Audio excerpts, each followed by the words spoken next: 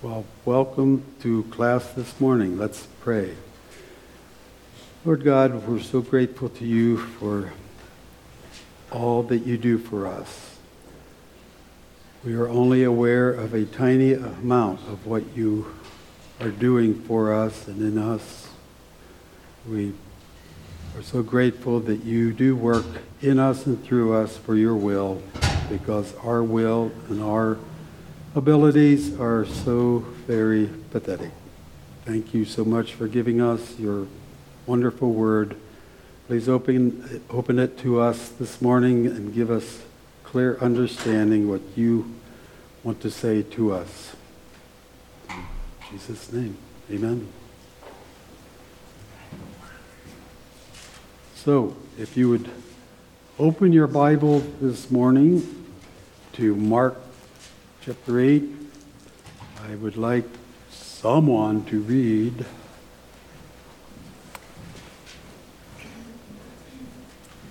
I can read.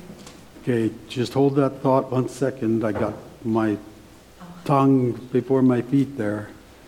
So we're talking about the suffering servant today is the way I've titled this, and the corresponding sections are in Matthew 16 and in Luke 9. Luke's fairly brief account of this, but Mark is where we are. So if you would not mind, let's read verses 31 and 32. And he began to teach them that the Son of Man must suffer many things and be rejected by the elders and chief priests and scribes, and be killed, and after 3 days rise again. He spoke this word openly. Then Peter took him aside and began to rebuke him. Wow. So Jesus is talking and tells them that he is going to die. And Peter has a real problem with this. Can we think back what happened last week, or cheat and look in the verses above? What happened we studied last week? A blind man was healed. Okay, the very last thing that happened before verse 31. Oh, he asked them who people thought he was. Yes, then what was their conclusion? This is the disciples now. Peter's giving the answer for all the disciples. We're in Christ. And what does that mean? Son of God. Their Well, Savior. The Messiah, the anointed one. There you go. So going back to the Hebrew, this is the anointed one. Peter is acknowledging that Jesus is the anointed one that the Old Testament has promised for a very long time.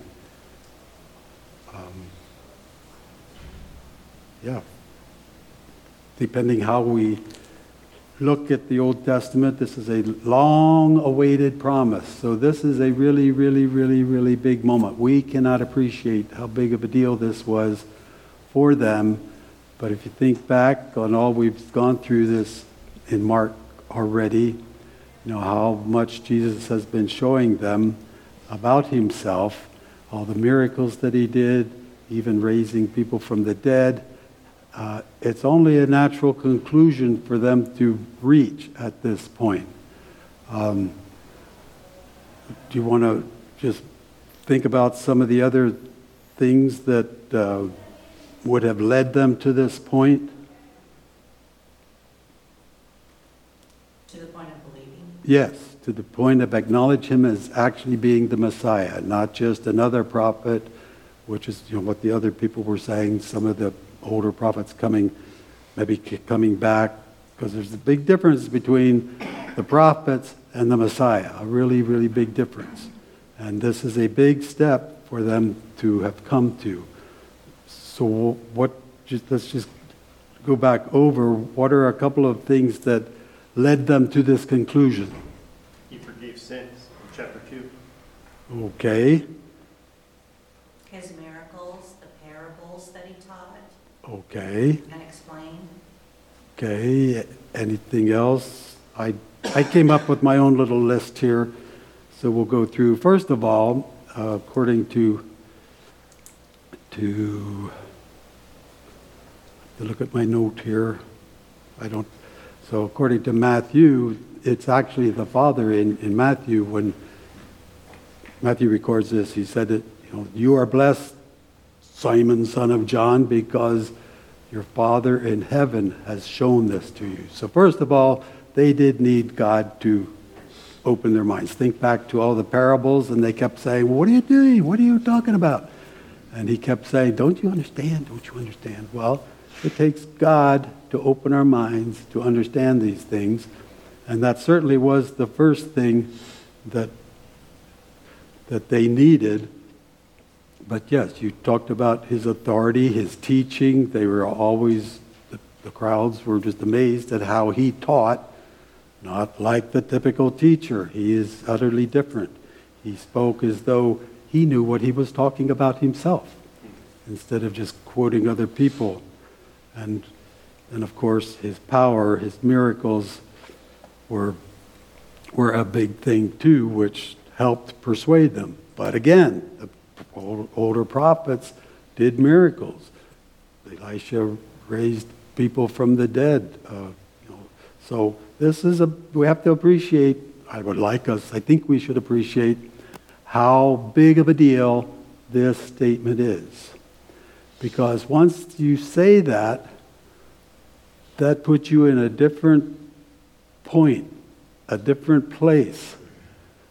And that should affect the rest of your life.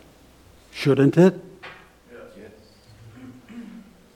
So the question here is, does it? It's very interesting what happened here, because what did happen? What did she just read? Peter told him he was wrong. Yep. So Peter said he shouldn't be talking like that. What could possibly have been going through Peter's head thinking it like that? Probably very many human thoughts and feelings. He's come to love Jesus. He doesn't want to see him suffer at the hands of men. Plus, if he's coming to the understanding that this is someone so special that's been talked about hundreds of years prior, and here he is, not to let something bad happen to this man. That's right. I did get ahead of myself there. Forgive me. That's exactly right. This is human. Yes, sir. Also, they were still thinking the earthly kingdom. Right. Well, that's all they were thinking. That's all we think about. We're humans. We're stuck to this dirt. We're literally stuck to it with gravity, and our heads just have a big problem getting away, getting up, thinking above. It's hard. And plus, when you're in, we just can't, I guess we can't appreciate the tension that the Israelis had being ruled by Rome. There's if you know the history since the final destruction of Jerusalem back in 586, all those, and then the silent 400 years, all those things that happened in there, the Jews were ruled by the Babylonians, then the Assyrians, and then the Greeks, and now the Romans, and yet they kept rising up after the Greek guy. Sorry. Alexander the Great. After he died, his kingdom was, thank you, sir, was divided up, and Israel got the worst of those divisions with Antiochus Epiphanes, who was just a horrible, horrible guy. He's the guy that desecrated the temple, and he would make the priests slaughter a pig, and if they refused, he would just kill them. There's just lots of things. But they eventually revolted, and they chased the Greeks out for a little while. But then, of course, the Romans came in and took over. And so anyway, there was a lot of urgency and need on all of the Israeli people for somebody to come and get rid of these stinking Romans, because they were Israel after all. They were God's people. Why shouldn't they be ruled? So it was a very, very personal and human attitude that they had all of this. So what were they forgetting? I gave you some. Pardon? God's plan. That's right. And what was God's plan? We see that all the way back in the Old Testament. What can you think of? I've given you hints here. What does Genesis 3:15 say? We've got to keep this moving. I'm always afraid of being done by 10 o'clock, but probably won't happen today. That the seed of the woman would have his heel crushed, but he would crush the head of the serpent. Yeah, so even there's a clear indication that the seed of the woman, the promised one, would have an injury. And there are so many pictures throughout the Old Testament about the coming Savior. What about Psalm 22? These guys know these things. They've read these their entire lives, but it just doesn't register to them. What's Psalm 22 about? Who has it? No one has it memorized? I don't either. So, my God, why have you forsaken me? Right? Yes, well, and there's more than that in it. It's all about a picture of a guy that they've never seen. It's what happens to a person when they're hanging on a cross. They're just terribly disfigured. Their bones are sticking out. It's a mess. Let's just read a bit of that. I didn't make any particular notes, but I was impressed reading it. The description is just amazing. Verse 16, dogs have surrounded me, a band of evildoers have encompassed me. They pierced my hands and my feet. I can count all my bones. They look, they stare at me. They divide my garments among them, and for my clothing they cast lots. So even if you aren't familiar with that, you've heard those words, haven't we? It's just a lament. I cry, and you do not answer. My God, why have you forsaken me? So they just aren't putting these two together. They are incompatible ideas for the human mind. And yet they're there, and they still respect them as God's word about this. Who's got some, or Isaiah 53. We all know that. The Jewish nation didn't know what to do with this. But it's still in there. It's always been there. Someone would read, does someone have that? Read verses 3 through 11. He was despised and rejected by men, a man of sorrows and acquainted with grief, and as one from whom men hide their faces, he was despised, and we esteemed him not. Surely he has borne our griefs and carried our sorrows, yet we esteemed him stricken, smitten by God, and afflicted. But he was pierced for our transgressions, he was crushed for our iniquities. Upon him was the chastisement that brought us peace, and with his wounds we are healed. All we like sheep have gone astray. We have turned every one to his own way, and the Lord has laid on him the iniquity of us all. He was oppressed and he was afflicted, yet he opened not his mouth.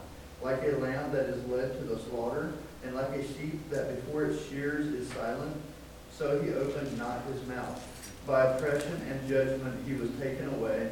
And as for his generation, who considered that he was cut off out of the land of the living, stricken for the transgression of my people. And they made his grave with the wicked and with a rich man in his death. Although he had done no violence, and there was no deceit in his mouth, yet it was the will of the Lord to crush him. He has put him to grief. When his soul makes an offering for guilt, he shall see his offspring. He shall prolong his days. The will of the Lord shall prosper in his hand. Out of the anguish of his soul he shall see and be satisfied. By his knowledge shall the righteous one, my servant, make many to be accounted righteous, and he shall bear their iniquities. So from this side, that's real plain, isn't it? Totally plain. And yet they could not figure this out, although really, it really is clear. The righteous one. I mean, the titles are in there all the time for them to see. But that's not all. How about, I'm going to read Daniel 9.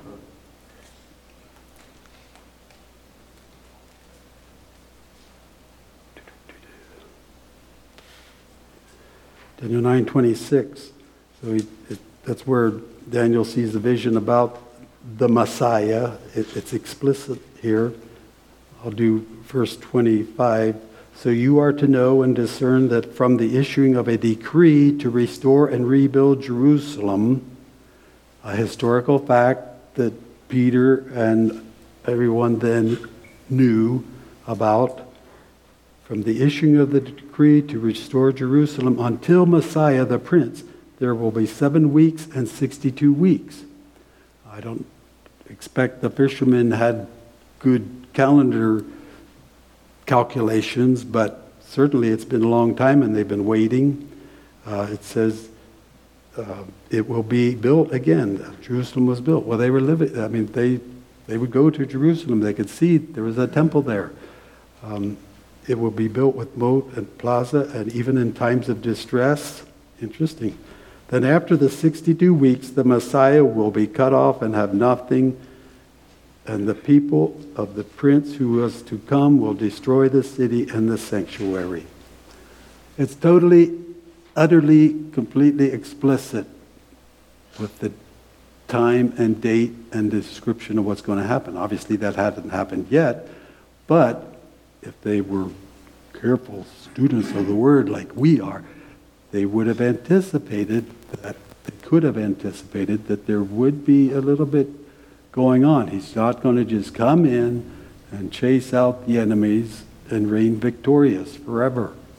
There's an interruption there, a clear interruption in Daniel.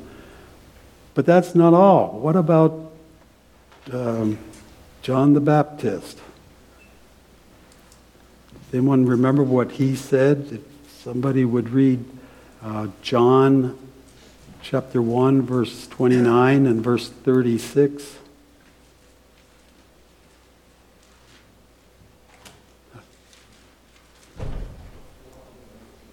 Just those 2 verses? Yes. 29 says, the next day he saw Jesus coming to him, and he said, behold, the Lamb of God who takes away the sin of the world. And 36, and he looked at Jesus as he walked, and he said, behold, the Lamb of God. Do we know what the context is here? John 1, this is talking about John the Baptist here. And who was hanging around with John the Baptist? Do we know? Well, we think at least James and John were with him. Peter and Andrew come just a few moments later, but here Jesus is being described as the Lamb of God. Were the Jews familiar with that term? Is that a pre-existing term?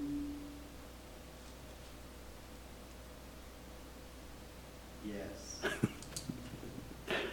Don't have to be afraid. So what happens to a lamb in a Jewish context?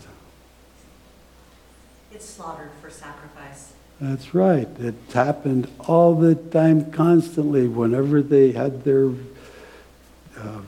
system of sacrifices, their annual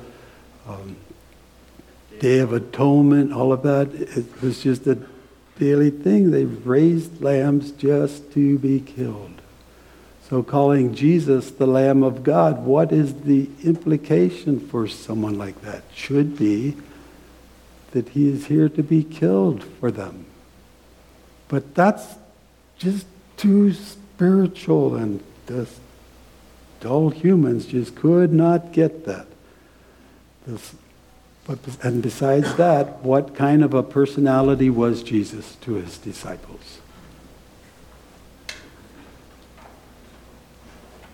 They were expecting him, they're calling him Messiah. Was he acting like a Messiah? Was he knocking heads and telling the Romans what to do? Was he setting up a kingdom? Was he appointing his right-hand ministers like the disciples were trying to get him to do? Can I be first? Can I be on your right hand? Was he doing any of that?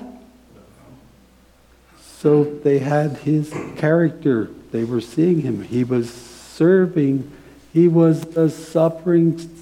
Well, he wasn't suffering yet at this point in their minds, although he was, of course. He was sighing and shaking his head all the time, but he was certainly very humble.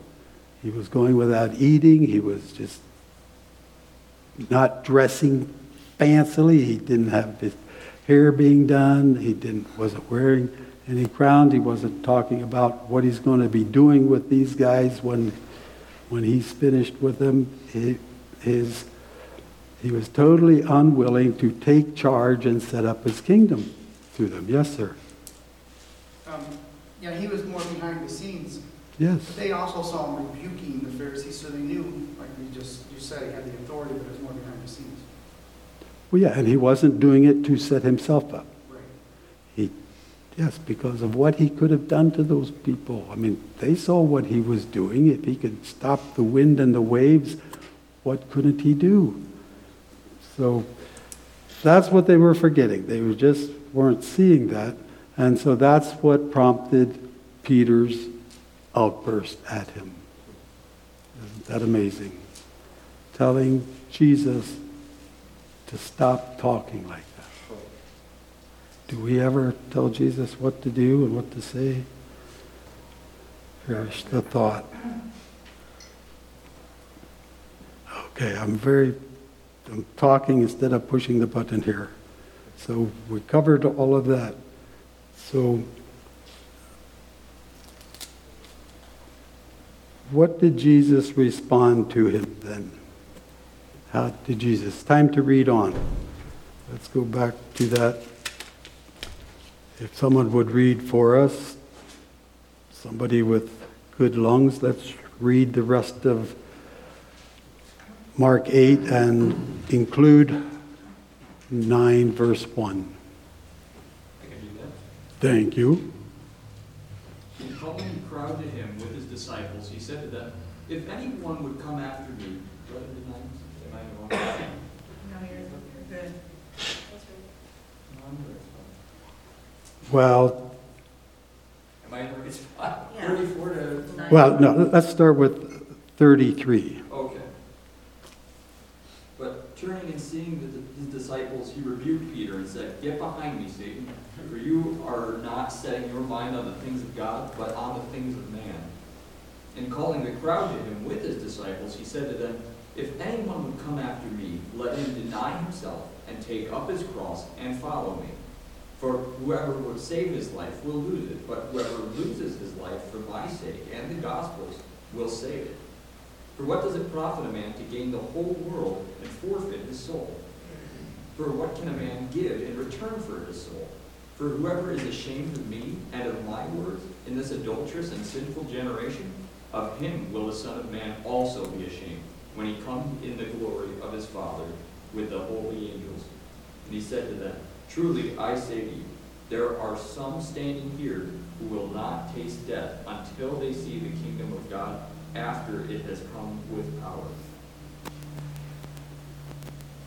A lot going on here. Can you turn me down? I don't like to hear myself echoing. Unless I'm too quiet otherwise. So Jesus quickly stops Peter's rebuke. Do you notice that?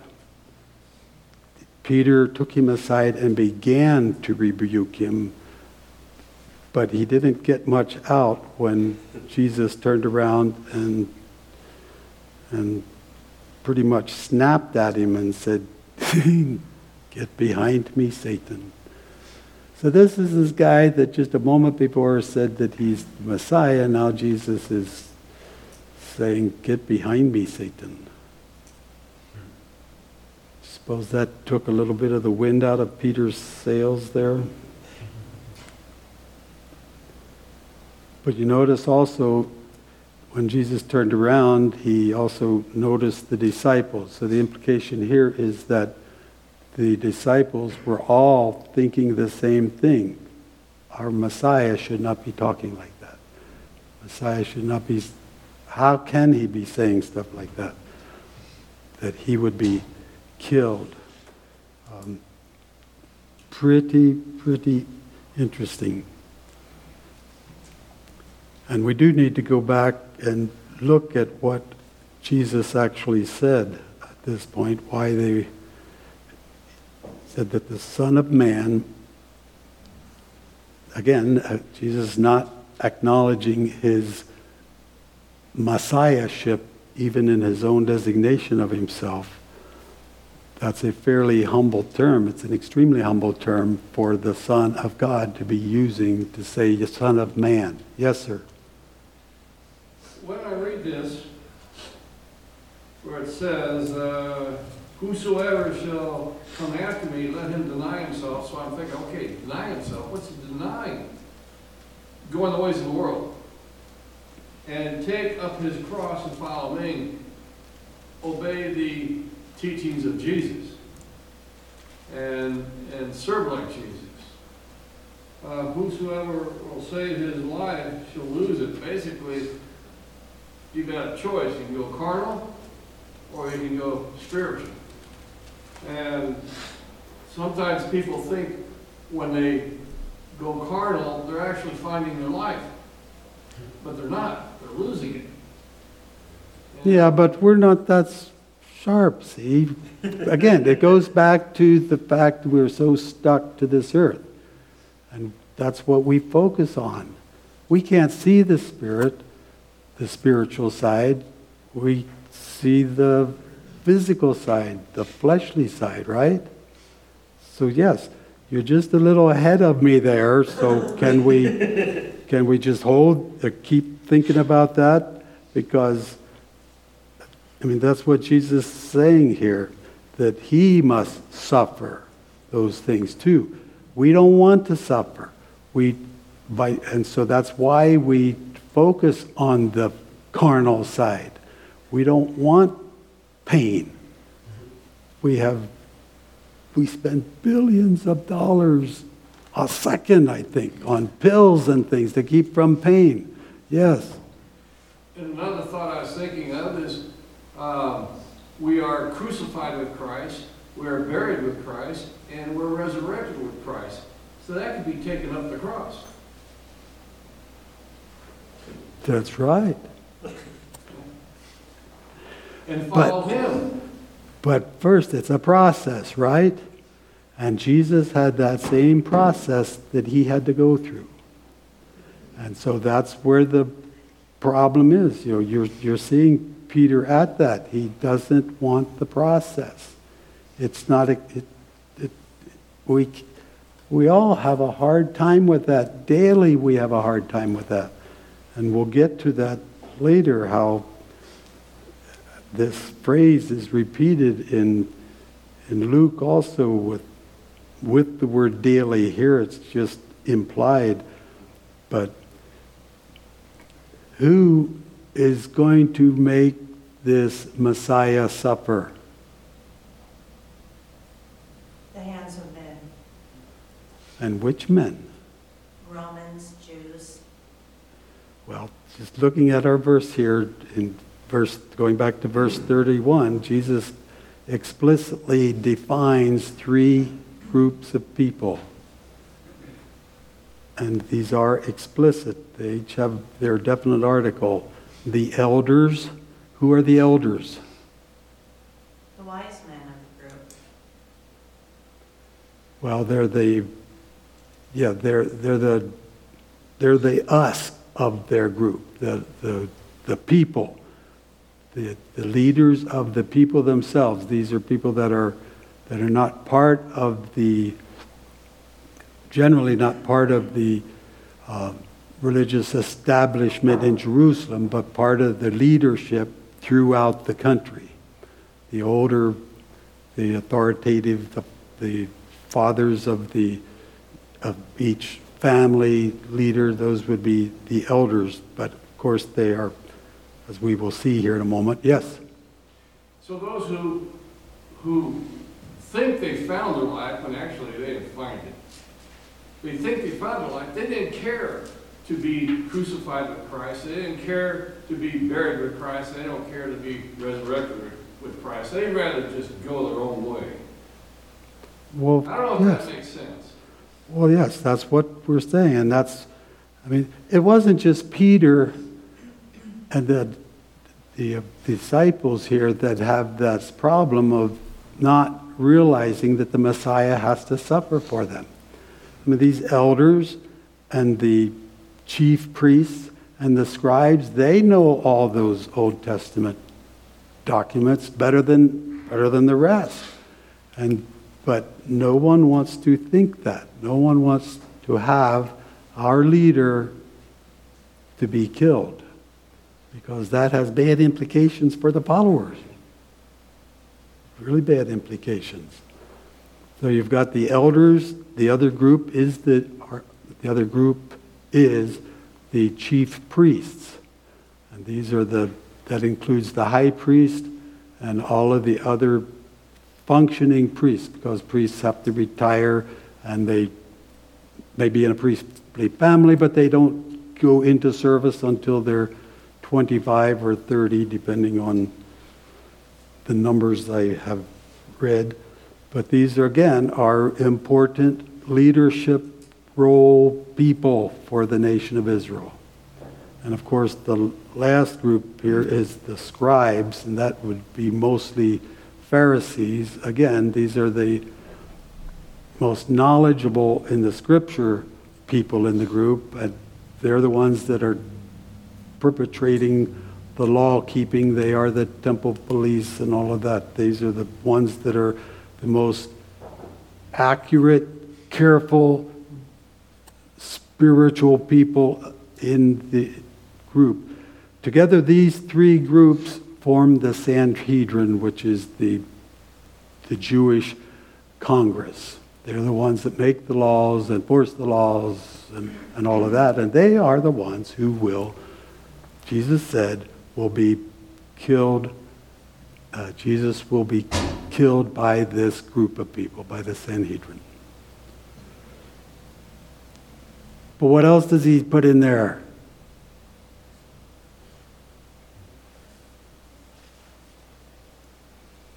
He will rise again. Will rise again. So what we have here, along with Peter's most momentous statement for the group, for the disciples to conclude that Jesus is the Messiah, but they're missing the fact that he has to be killed, but that he will rise again. And this just doesn't want to compute. So as we will see, Jesus will continue to teach this. Again, he stated the matter plainly. Up until now, he has been implying it. What are some of the statements that Jesus made before that implied his death? But it wasn't plain. Now, you've all been through Mark 1 through 8 so far, so you've read this.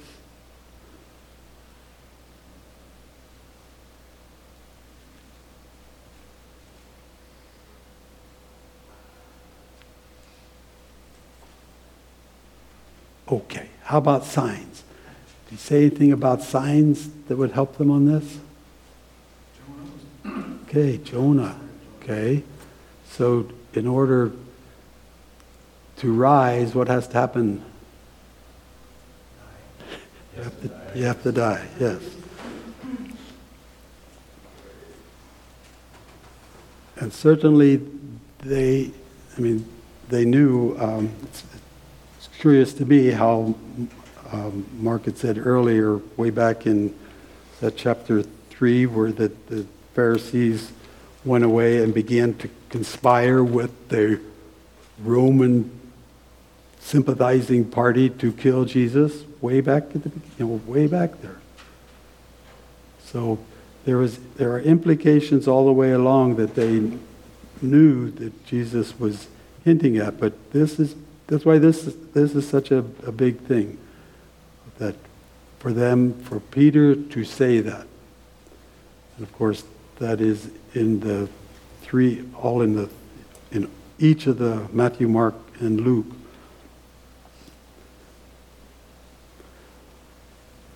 So Jesus then goes on into this first introduction into the rest of their life. And not just the 12 chosen ones, but the entire group of the disciples there. And so at this point, he tells them that he is going to die, and if they want to have their minds set on God's plan, they need to be listening to him and preparing to do the same things. And that's, he tells them that we have to prepare to deny ourselves, pick up our cross, and follow him.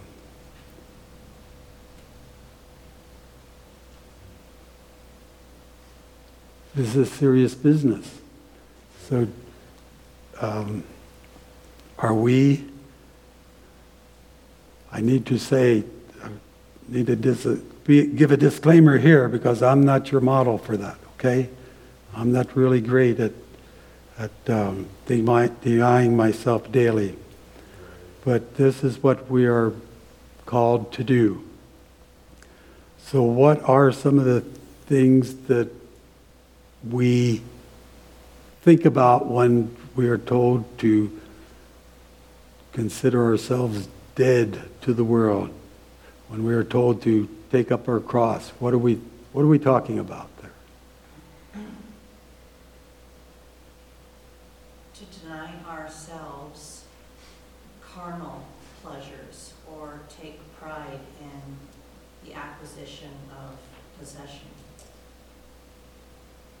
Okay, I really like that you said to take pride in. So meaning you don't take pride in your position, your job, your house, those are only temporary things. They're not things to build ourselves up by. And in fact, do they give us value at all? Eternally, no. That's right, they don't. Do they give value to God's kingdom? Eternally, no. Yeah. Anything else? Apparently I put you guys to sleep. It's getting hard to have any response here. Any other thoughts? How do we do this? It's a way of life. I mean, you're to take up the cross. I mean, so we're to put him first. And that doesn't mean we don't live somewhere, right? I mean, but as long he's got to be first, and if he's first, then we won't do certain things because that gets in the way of taking up our cross, right? Well, don't say right to me. I'm not That's the what I most believe. authoritative person here. That's what I believe. Yes, thank you. Well, what are we actually doing then? In that we're making decisions based on what? God's word. I don't know Okay. what he wants us to do. There We you don't always go. do that right. But we're supposed to put him first. setting your mind on the things of God, but not on the things of man.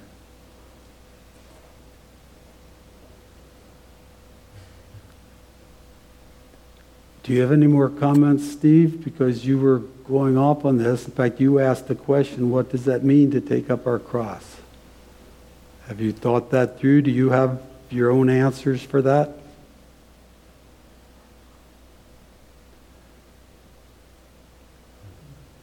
Anyone else?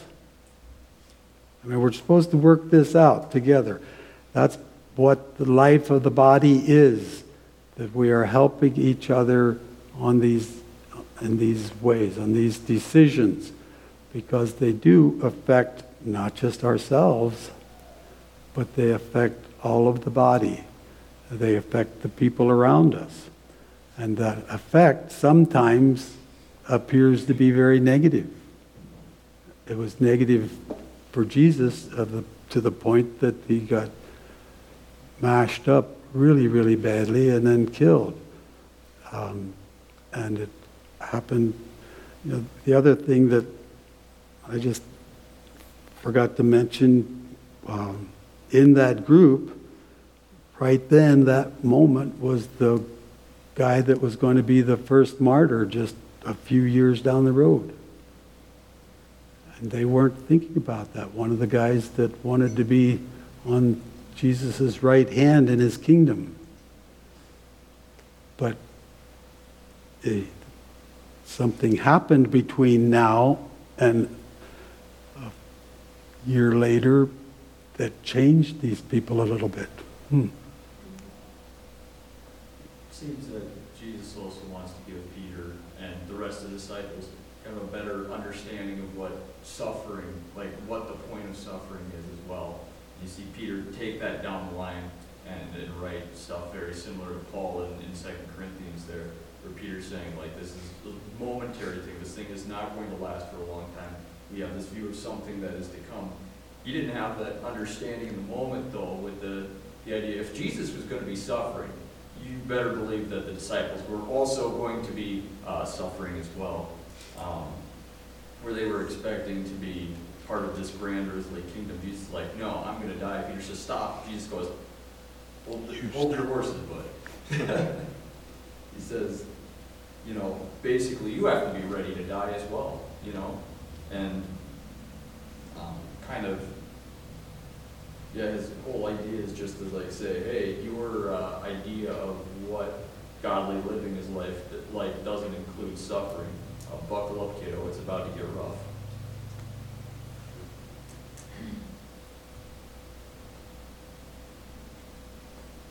Any other comments? Have we exhausted this? So yes, Jesus, this is the moment of, the biggest moment when they're acknowledging him as Messiah, and Jesus immediately starts setting down really solid groundworks to what that really, really means. They need to change their mind about their whole life up to this point, because their idea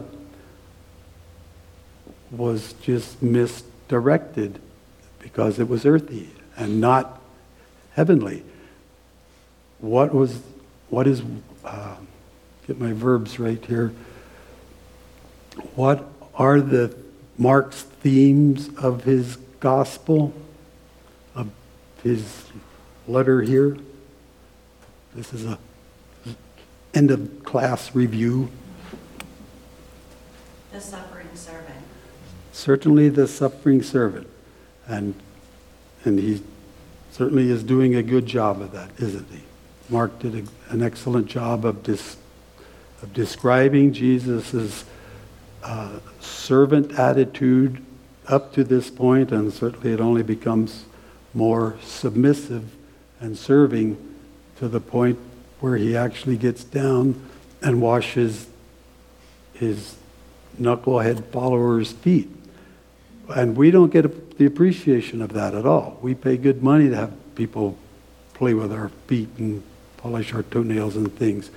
But think about then, they're walking around in sandals with herds of animals I grew up on a farm. I know what it's like to have my feet dirty with, don't need to mention it, but you know what your feet get like when you're walking around with barefoot with animals.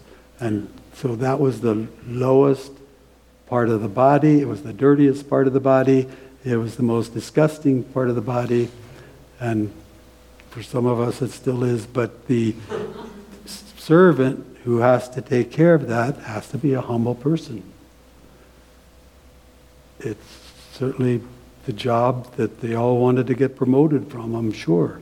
And for their leader, their Messiah, to do that to them had to be just, that last day just dumped so many different ideas in their head that it took them obviously a long time to digest it.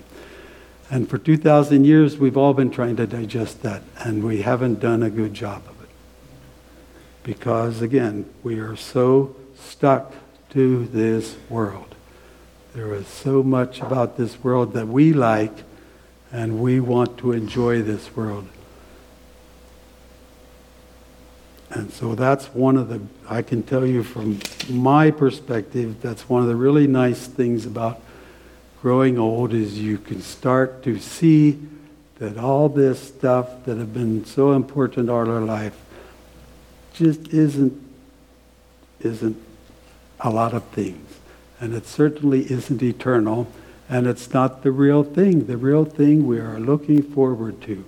Everything that God designed in this creation is so unfulfilling now and will be so amazing later when all things are made new. Then we can start really seeing what God had in mind when he created this world. So yes, and this goes all the way to the big decision in our lives, whether we're going to follow Jesus or not, whether we're going to be willing to lose our life for his sake or not. And I just think that we're not preaching and teaching this enough in certainly in the American churches. We just have a real hard time divorcing ourselves from this world and accepting the fact that if we are in Christ, then we have died to this world. Wow. Any other comments?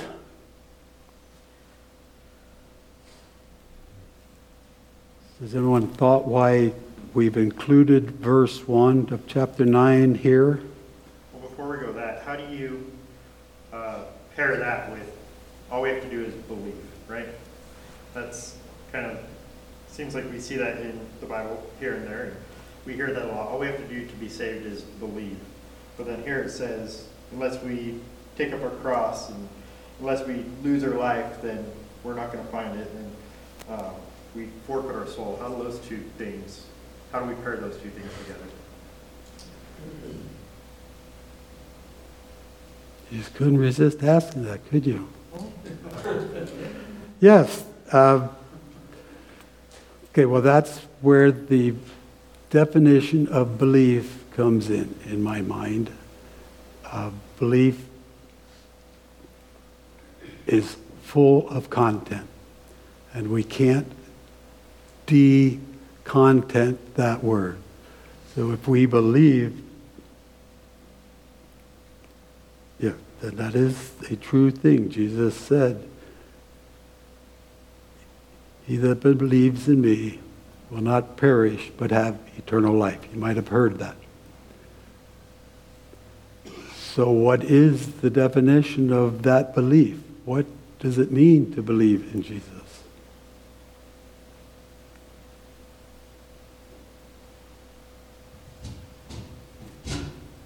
So it means to believe in what Scripture tells us and Scripture tells us that God is holy, and so most of the things in this earth, there's no comparison. We're so separated from that holiness, but we need to keep our eyes focused on that.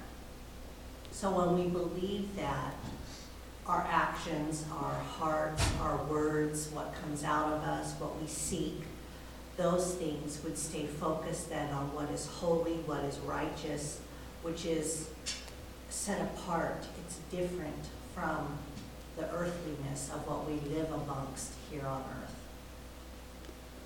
Okay, that's a good description. I just think we need to add one more thing to it.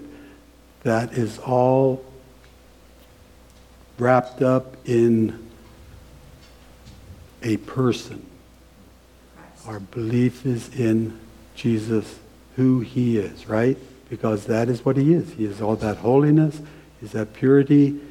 It is who he is. If we say that Jesus is the Messiah, then we are accepting all of this information that we've been talking about today and all of our lives about who Jesus is. Because he is the one that gives us entrance into his world, into his kingdom.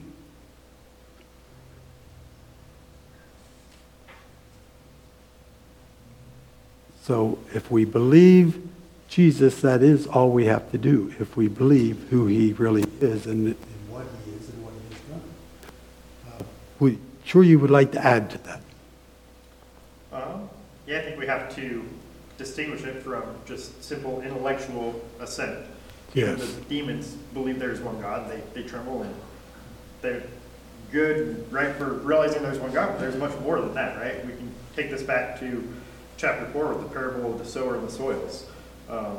There was only one soil that actually produced fruit that was good, and the seed was scattered all different places, and some it shot up quickly, but it didn't actually produce fruit. I think that's evidence of not truly believing, not believing in this real sense that actually produces fruit that is deeper than just intellectual assent like the demons have.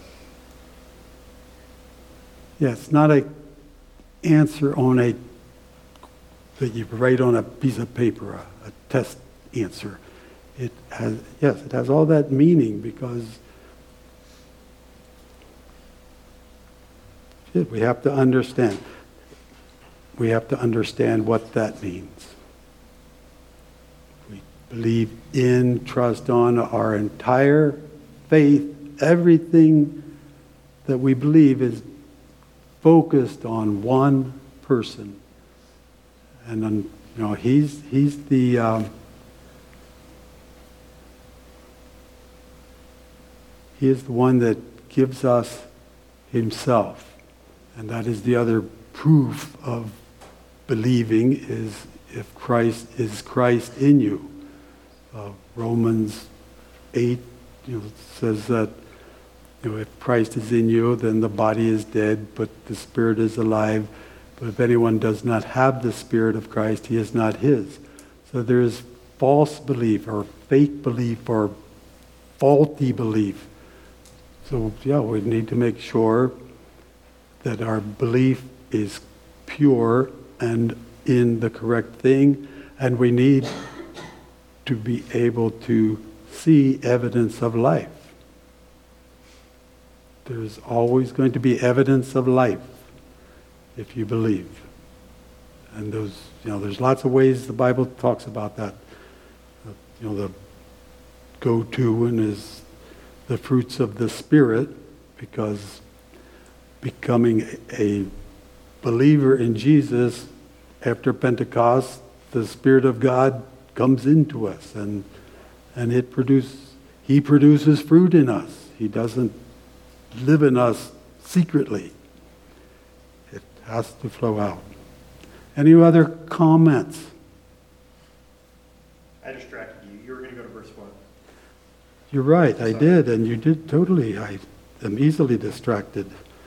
It's just very amazing that with Peter's confession, and we We accept that the rest of the disciples agreed with Peter there, and then their rebuke of how they are thinking about the Messiah by Jesus.